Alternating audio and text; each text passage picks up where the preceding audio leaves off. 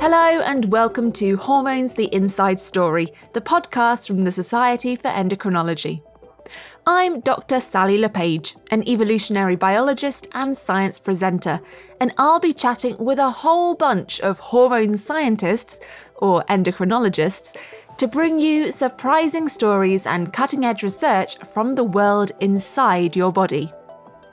It's the final episode of this series, but instead of reminiscing in the past, we're looking firmly into the future and asking how futuristic technologies might be able to help my hormones. How can AI help doctors make better decisions during IVF treatment? If we personalize the dosage of drugs, maybe we see that actually I can give a lot less and we can save maybe 10-20% of costs. Could 3D printed stem cells finally offer a cure for type 1 diabetes? It's something that when I left medical school 20 or so years ago felt like science fiction, is now really tantalizingly close. And why have scientists created a remote control adrenal gland? How can we kind of hijack this whole circuit? Because if we could do that, then we will be able to control them releasing their hormones.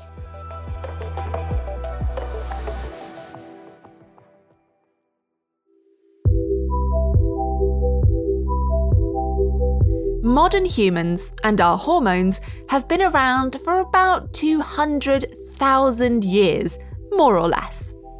And for most of that time, the field of medicine was limited, to say the least. Doctors would test for diabetes by tasting their patients' urine. People would rely on herbal remedies to treat their hormonal issues to varying degrees of success, and many people with untreatable conditions sadly just didn't make it. Today, we're able to diagnose, treat, and even prevent diseases and health conditions that our ancient ancestors would have thought were incurable. With tests, therapies, and technologies they probably would have viewed as magic. In this final episode, we're taking a leap into the future to see which technologies that seem almost magical to us today may become commonplace in healthcare, starting with artificial intelligence. We are living through an AI revolution. From voice assistants to ChatGPT, artificial intelligence technology has progressed at an astonishing rate in recent years, and now it's transforming healthcare. AI tools can already spot anomalies on X-ray scans to help radiologists diagnose cancer. Others enable researchers to design more efficient clinical trials, while machine learning can sift through enormous quantities of data in the search for new drugs. Scientists have even looked at ways that AI could help us make babies. And before you get any ideas, I mean in the IVF clinic. But before we delve any further, let's make sure we've got our words straight. When we say AI or machine learning, what do we actually mean? Machine learning is really just looking at loads of data and looking at the patterns that we can spot in that data and then draw inference, so draw conclusions or draw new insights about how that data affects something that we're interested in. That's Simon Hanasab, a PhD student in the AI for Healthcare Centre at Imperial College London. And I purposely said the word machine learning and not AI because that's really a subset of that concept of AI, and AI encompasses a lot of things. I think in its simplest form, it's just kind of looking at data in the past, things that have happened, and then saying, is there some sort of pattern in that data? And then apply that for different purposes. IVF, or in vitro fertilization, is in and of itself one of the most remarkable scientific advances of the last century. Test tube babies used to be the topic of science fiction, but now over 8 million children have been born thanks to this technology. But that's not to say it's easy. it's still a complicated, lengthy, and often expensive process. And with the chances of having a successful pregnancy hovering around 30% or less, it can be physically and emotionally demanding. This is why researchers like Simon are looking to new technological advances, such as machine learning, to improve the IVF process. This field is only around 40 years old, pretty new if you think about it in the context of medicine. And you've got all these different steps at different time periods, and it's quite a long time period. And we're basically here to try and understand what things work and what things don't work, and how can we personalize that. The IVF process involves a lot of decision-making. Which eggs should clinicians choose to fertilise for the highest chance of success? Which embryo looks like it has the greatest chance of developing into a healthy baby? How many embryos should they implant? And those are just some of the decisions in the early lab stages.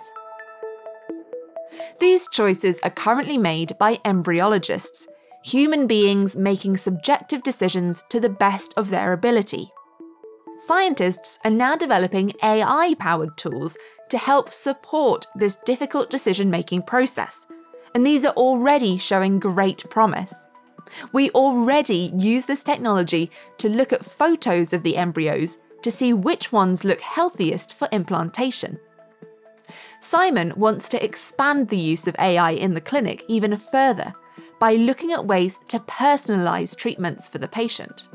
Obviously, in the clinic, there's also very complicated decision points going on. Things around how much of a certain hormone we should give in terms of dosage, at what time, and for what duration, and what type. So there's several different aspects that we can think about how we can personalize those decision points. It's estimated that over 1.3 million IVF cycles have been performed in the UK alone. That's a lot of data that can be used to train machine learning tools. Simon is hoping to use this wealth of information to help optimize specific hormone injections that occur early on in IVF. That whole process involves a lot of different hormones that are being administered. So something called FSH, follicle stimulating hormone. There's other administrations that are going on as well. And it's a sort of balancing act, right? So you want to not overdo it. You want to make sure it's personalized to that person in a specific way, depending on their condition or depending for the reason that they are infertile in that point of time. And bringing that all together is often very tricky.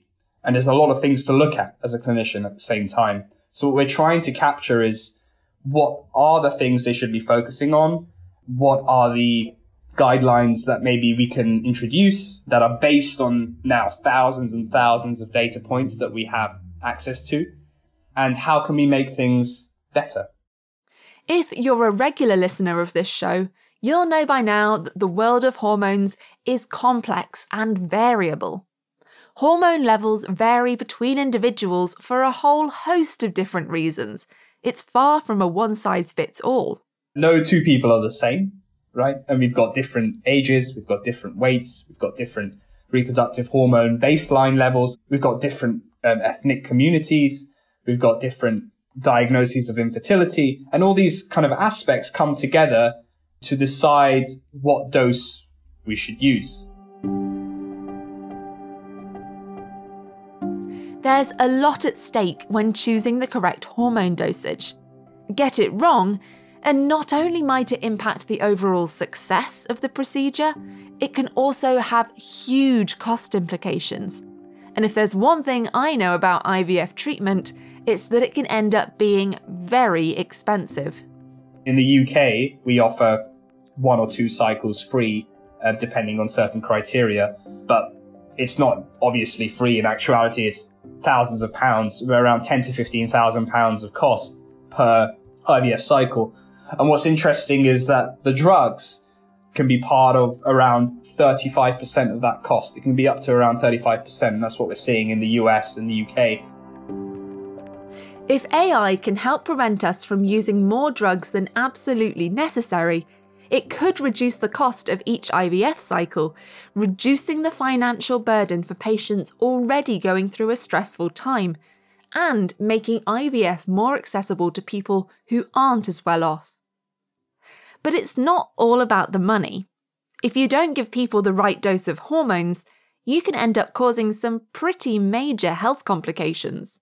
Often, for example, we have women that have a condition called polycystic ovary syndrome, PCOS, and that usually means that you'll end up being what's called a hyper-responder or a high responder. And therefore, if you give too much FSH and too much hormone, you'd overdo it, let's say, and that may cause complications down the line. So how can a clinician decide how to personalise these hormone injections to best fit each individual patient? Well, this is where machine learning comes into play. As a human, we may look at 2 or 3 different factors, let's say age and weight, for example, and see how they relate to a dosing of a drug or they relate to any other sort of healthcare aspect we care about.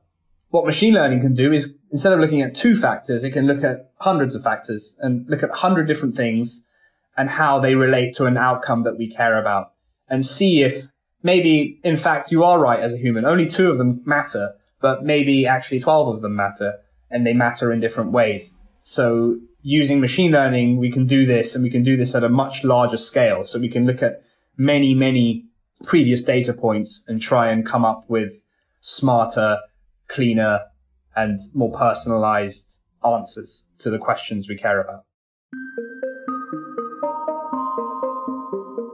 The plan is for this AI tool to work alongside human clinicians. You can think of it a bit like Clippy.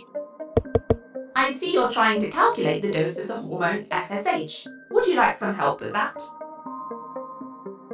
But might we one day see the entire role of the clinician being automated? Is there a future where patients only ever speak to a computer and get treatment from a machine? I don't think so. I think we're very, very far from that being a reality. I really imagine that the best we'll see in our lifetime is something around decision support. So aids clinicians in that when they're making decisions along the way, they're very much backed up by data and they're very much data driven, and they can make those decisions in a more informed manner and they have more information available to them to make those decisions. If we can use machine learning to personalise a patient's treatment plan, the hope is that we can make IVF cheaper, safer, and more effective for everyone. We want to maximize the success and make things more efficient and more efficacious, but then we also want to make things safer.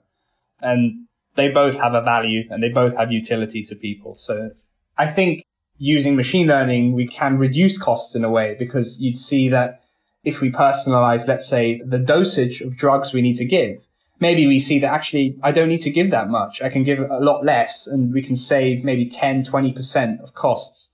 But obviously we have all these intermediate success points along the way. And all those are kind of intermediate success goals that we can think about. I think the most obvious success point would be having a healthy baby at the end, right? We're trying to maximize the likelihood that we actually end up having a live birth.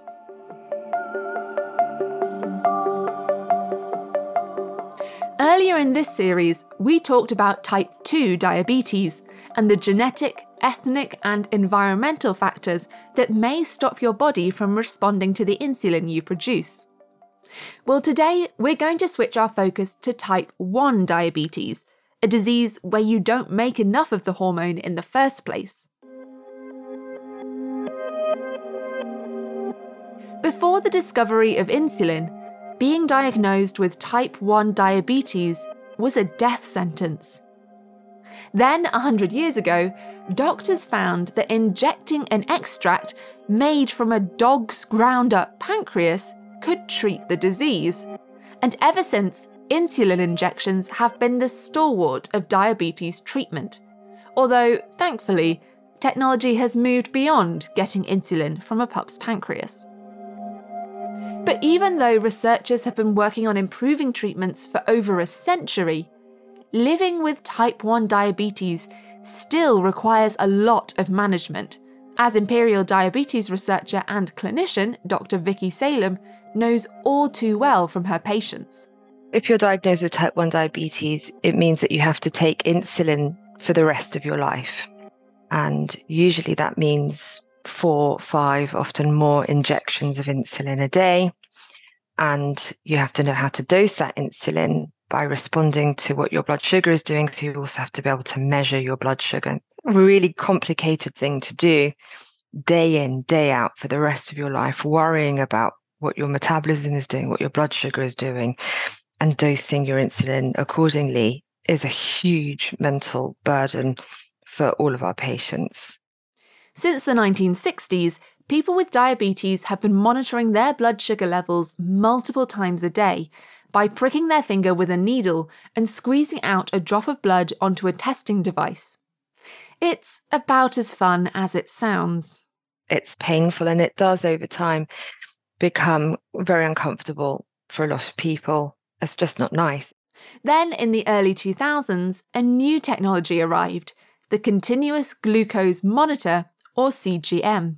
They're about a 50p size sticker that sticks on your arm, and underneath there's a tiny little needle that sits under the skin, and it's actually sampling not your blood sugar, but the sugar in the fluid underneath the skin, which is a pretty close match to your blood sugar every 5 minutes. Today, continuous glucose monitors can send this data directly to your phone, so you can get information about your blood sugar levels almost in real time, meaning you can inject yourself with insulin as and when you need it. And for people who aren't keen on injecting themselves on a daily basis, there's a technological solution for that too, in the form of wearable Bluetooth insulin pumps that seamlessly secrete insulin directly into the abdomen in response to the blood sugar data. Although these technologies have been transformative for people living with type 1 diabetes, making it much easier for them to manage their blood sugar and keep it in a healthy range for longer, they aren't a permanent solution. Technologies have revolutionized people's experience of self-management of type 1 diabetes, but it doesn't represent a cure in the minds of my patients and people living with type 1 diabetes. And when they think of a cure, most commonly that is defined as some sort of transplant of cells back into their bodies to replace the beta cells that they lost, such that they never again need to have something wearable on their skin that requires them to know what their blood sugar is doing and respond by dosing insulin accordingly. So really the holy grail for type 1 diabetes is what we call a cell-based cure. And we think that that is likely to be in the form of a stem cell-based treatment. Before we go any further, it's time for a quick refresher on where insulin comes from, starting with that all-important source, the pancreas. The pancreas is a leaf-shaped organ, about as long as your hand, that lies deep in your body behind your stomach. Not all of the pancreas can produce insulin, though. That job is reserved for highly specialised cells known as beta cells, which are housed in little structures called islets.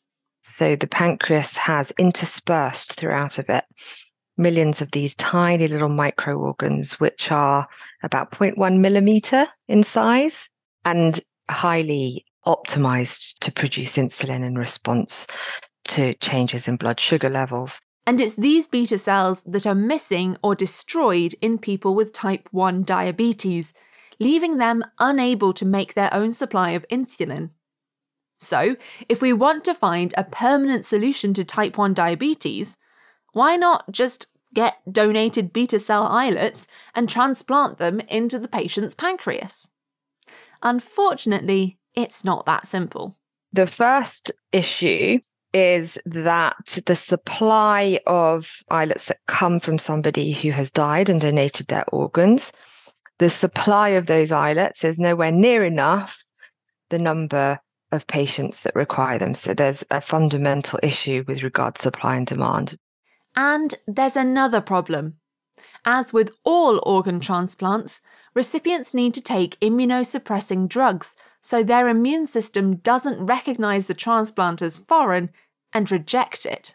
And immunosuppression is not something to be taken lightly. It results in, lifelong dependence on very, very strong drugs that suppress the immune system and themselves are toxic and can cause lots of side effects, including an increased risk of other cancers and infections.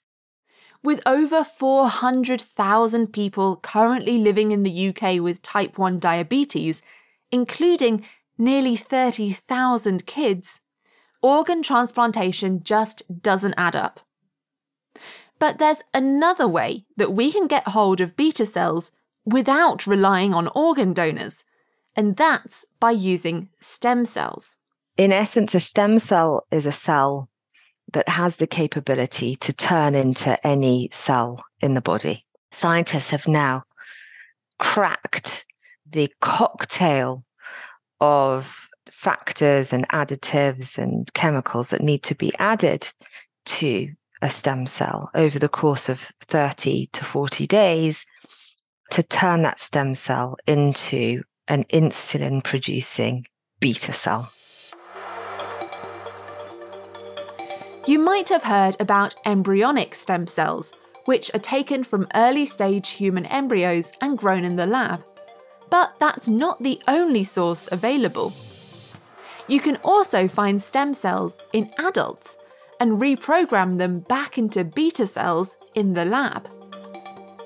And if you can take adult stem cells from a person with type 1 diabetes, turn them into beta cells, and then put them back into their own pancreas, then the body's not going to reject the transplant, avoiding the need to take immunosuppressive drugs. But there's still a problem. That patient is still at risk of losing those beta cells through autoimmune destruction, i.e. the same process that caused their type 1 diabetes in the first place. Their immune system was triggered to destroy their islets. So why wouldn't that same process happen again in the transplanted islets? So how do we get these cells into a patient in such a way that they don't redestroy those cells? If there's one thing we know about scientists by now, it's that they love solving tricky problems. So what's the solution? The answer to that is going to be twofold. I think just as we are learning to genetically edit our stem cells to make them even better at secreting insulin, the latest generation of these stem cells will also be genetically engineered to evade the immune system, to make them invisible potentially to the immune system. And then the other way to do that is to work with biomaterials, and this is really my area of interest, but to work with materials and hydrogels that can actually also act as a physical coating and a barrier from immune destruction, and that can then sort of form a printed novel organ-like structure that can be transplanted directly into the patient, either under the skin or inside the tummy. Vicky and her team are working on printing pancreases in the lab so they can be transplanted into patients. And as you might have guessed, this isn't your typical office printer. So in our bioprinters, we have different nozzles, and each of those different nozzles contains different materials, and some of them contain gel-like substances that have got suspensions of cells in them. More and more, we're also moving into 3D printing, whereby we're building up a matrix of cells of different types. So, for example, in our case, we're interested in building up a matrix of blood vessels within our stem cell-derived islets.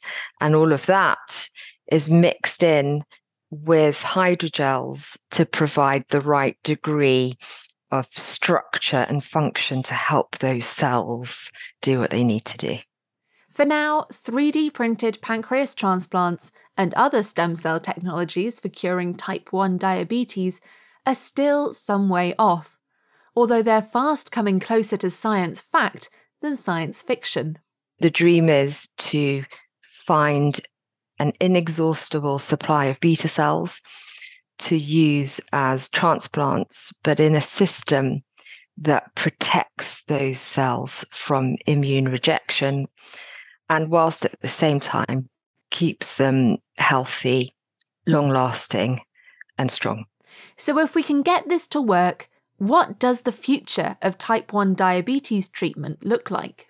What I want to see is a world whereby when that diagnosis is made, that patient can come in to a hospital and have a procedure that is relatively simple, maybe a small minor operation, that means that when they go home, that's it, it's done. They've got their replacement beta cells and they last forever in a healthy, safe way. And that patient no longer has any of the burden of managing their diabetes, but equally doesn't carry any of the risks associated with imperfect blood sugar control. So that's the dream. And we share that with all of our patients who have spent, so much of their lives worrying about a condition which I think is actually really often misunderstood. That patient that has had stem cells injected into them has, for the first time in decades, not needed to ever measure their own blood sugars or take insulin injections. I mean, you can imagine the sense of freedom that goes with that is immense.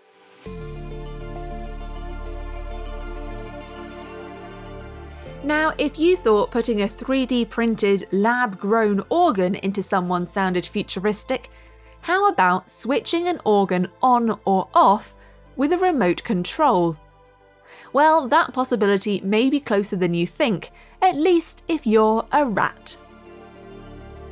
As we heard in our pets episode, although we might think of stress hormones as bad, they're actually essential for our normal physiological responses to the trials and tribulations of life.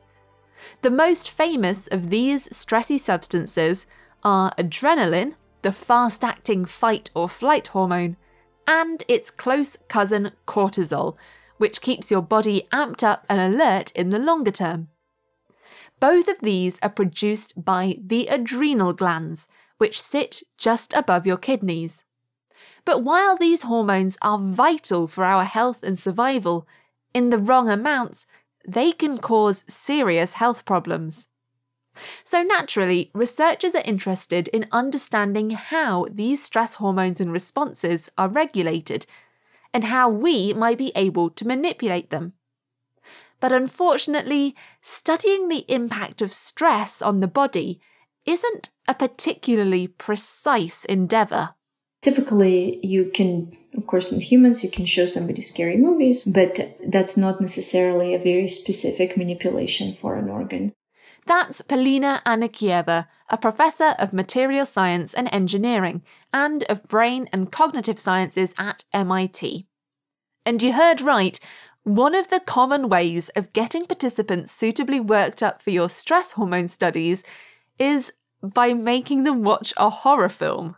Alternatively, of course, you can give people drugs, but often you can get some side effects that you actually did not anticipate. And also you're doing it all sort of at once through this direct injection into blood rather than having cells naturally produce it and release it at their own pace.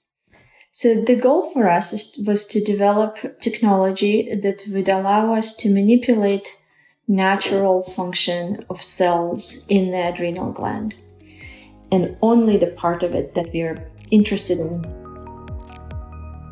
Let's take a step back for a minute. If we want to control how the adrenal gland releases stress hormones, first we should understand how it normally works. So settle in for some Adrenal Gland 101. When you watch a scary movie, or something actually scary happens, your body needs to prepare to react to the threat. So your brain sends a signal to the adrenal glands to release the stress hormones adrenaline and cortisol that we all know so well by now. But how does that work exactly? When the signal from the brain reaches the cells in the adrenal glands that produce stress hormones, it opens up microscopic channels that allow lots of calcium to go into the cells, triggering the release of adrenaline and cortisol into the bloodstream. It's a bit like a smoke detector that sets off a sprinkler system. Detect a smoke signal, pump in a bunch of water, deal with the fire. Or in this case, detect a brain signal, pump in a bunch of calcium, and deal with the stress by releasing hormones.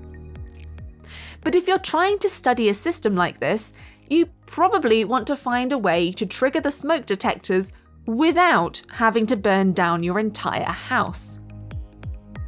So what we thought is that how can we kind of hijack this whole circuit and bypass those natural commands into adrenal gland and instead create a method that will allow us to regulate this calcium flux inside those adrenal cells, because we knew that if we could do that, then we will be able to control them releasing their hormones.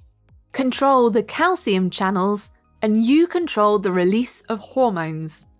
Sounds simple enough in principle, but how do you put it into practice? The answer comes from somewhere you might not have expected: chili peppers. We found that cells in the adrenal gland actually have a really interesting protein in them, and it's called capsaicin receptor. It is the receptor that is present in the cells in your tongue, and when you eat chili peppers, you get the sensation of burning pain. And interestingly, it also senses heat. Capsaicin is the chemical that gives chili peppers their spicy kick when it activates the capsaicin receptors in your mouth. But it's not just the chemicals in chilies that trigger these capsaicin receptors.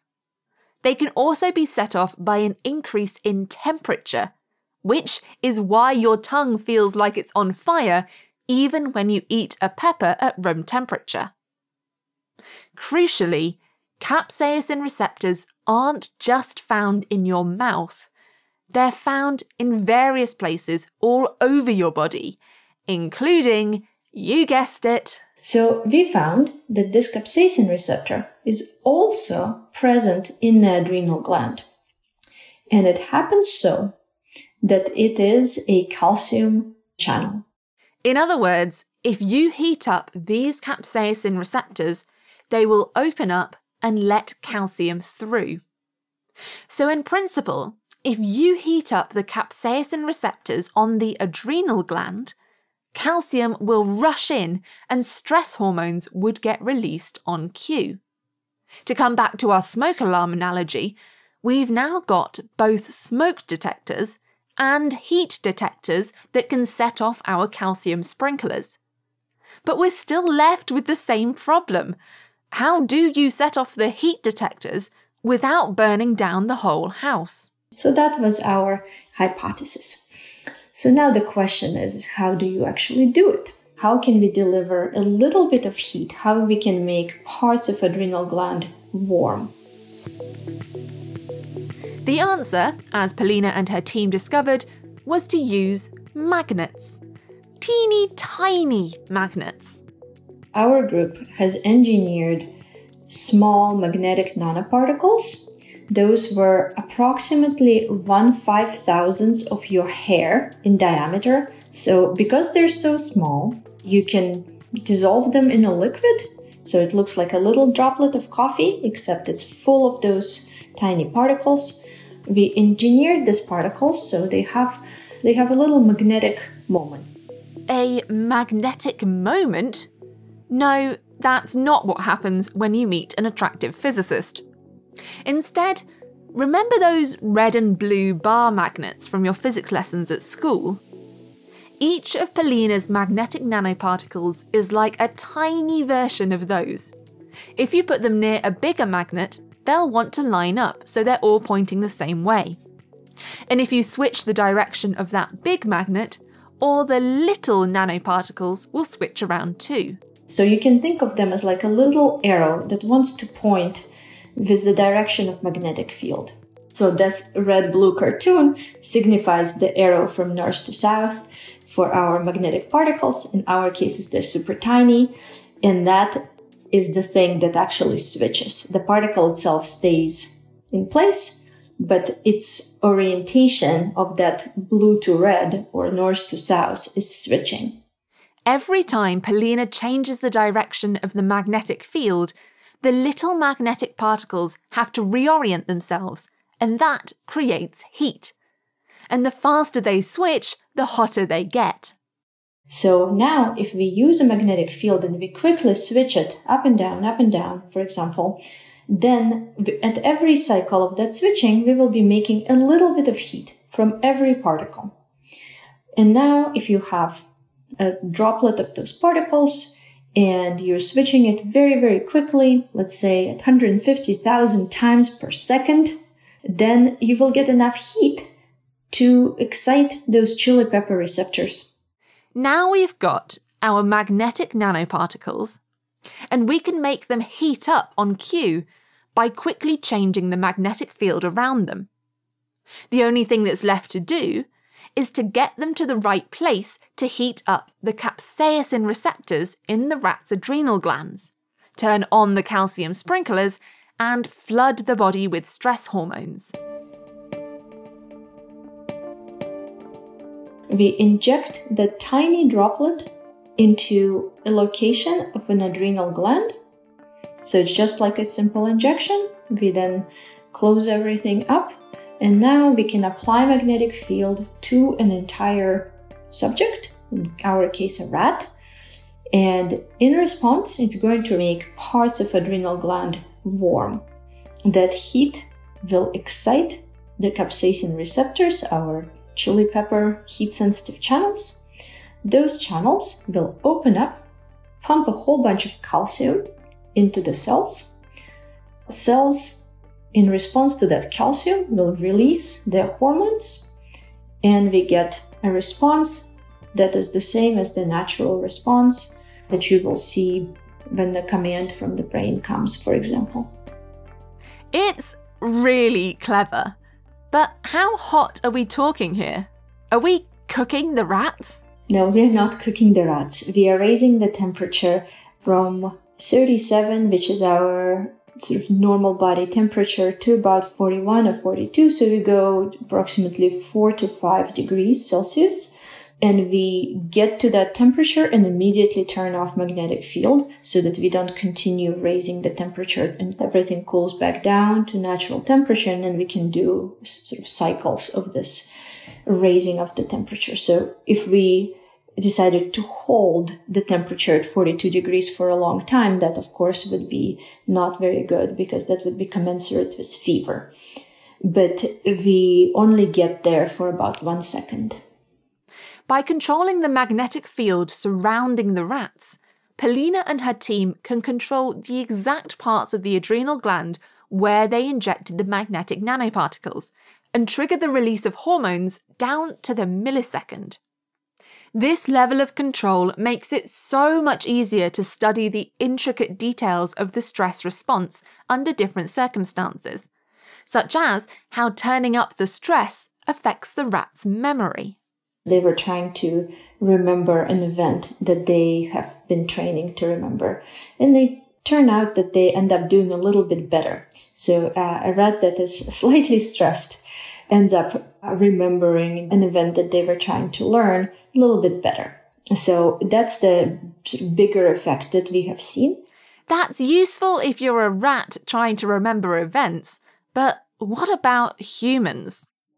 There are a lot of people struggling with things like post-traumatic stress, and there's a lot of research that shows that it is inappropriate production of stress hormones that often results in people developing post-traumatic stress. And there's some literature that shows that raising people's levels of stress hormones right after the traumatic events can actually help them to not develop post-traumatic stress or potentially even recover from post-traumatic stress faster and better. So those were the motivation for our research.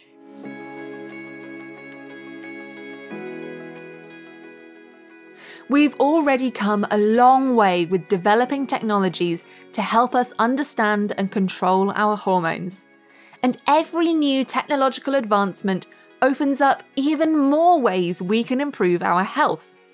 Soon, it won't just be AI and machine learning as a medical tool in IVF clinics, but it'll be in our homes too. We're seeing it already. I mean, if you think about apps that tracking your menstrual cycle, it's like having those kind of apps that you would provide it information, it would suggest certain treatment options, you would know more about what treatment you want to undertake and what treatment makes most sense. Can we validate these systems in the meantime in the next 50 years? And can we validate them in a way that helps everyone? And the same nanomagnetic breakthroughs that allow us to understand stress and PTSD could also help us understand the brain and dementia. Right now, what I'm excited about is using this technology to not only understand the adrenal function, but also functions of other organs that are similarly difficult to control. So we have applied this method to stimulate particular regions in the brain in the context of deep brain stimulation, which is used, for example, to treat Parkinson's disease. And we have shown that we can basically do just as well as the implanted electrical wires used to treat Parkinson's disease. So while AI clinicians, 3D printed pancreases, and remote controlled hormones might seem super futuristic to us right now, perhaps in 100 years, they'll seem as normal in the future as automated insulin injections are to us today. We're slowly but surely, entering a new era whereby the concept of a cell-based cure for type 1 diabetes is a realistic proposition. And honestly, it's something that when I left medical school 20 or so years ago, felt like science fiction, is now really tantalizingly close.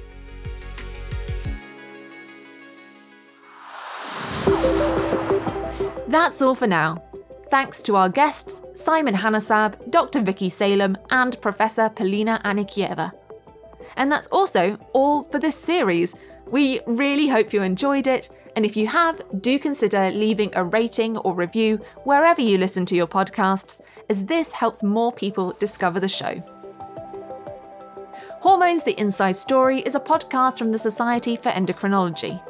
Explore more about the world of hormones at yourhormones.info and follow them on Twitter at your_hormones. The show is a First Create the Media production. It was researched, written and produced by me, Sally LePage, and Emma Werner. Our executive producer is Kat Arney, with additional research and support across the series from the rest of the First Create the Media team, including Fergus Powell and Holly McHugh. Special thanks to Heather Lampard, Sarah Don Brahma, Catherine Single, the Society for Endocrinology's Public Engagement Committee, to all of our guest experts for this season, and of course, thank you for listening.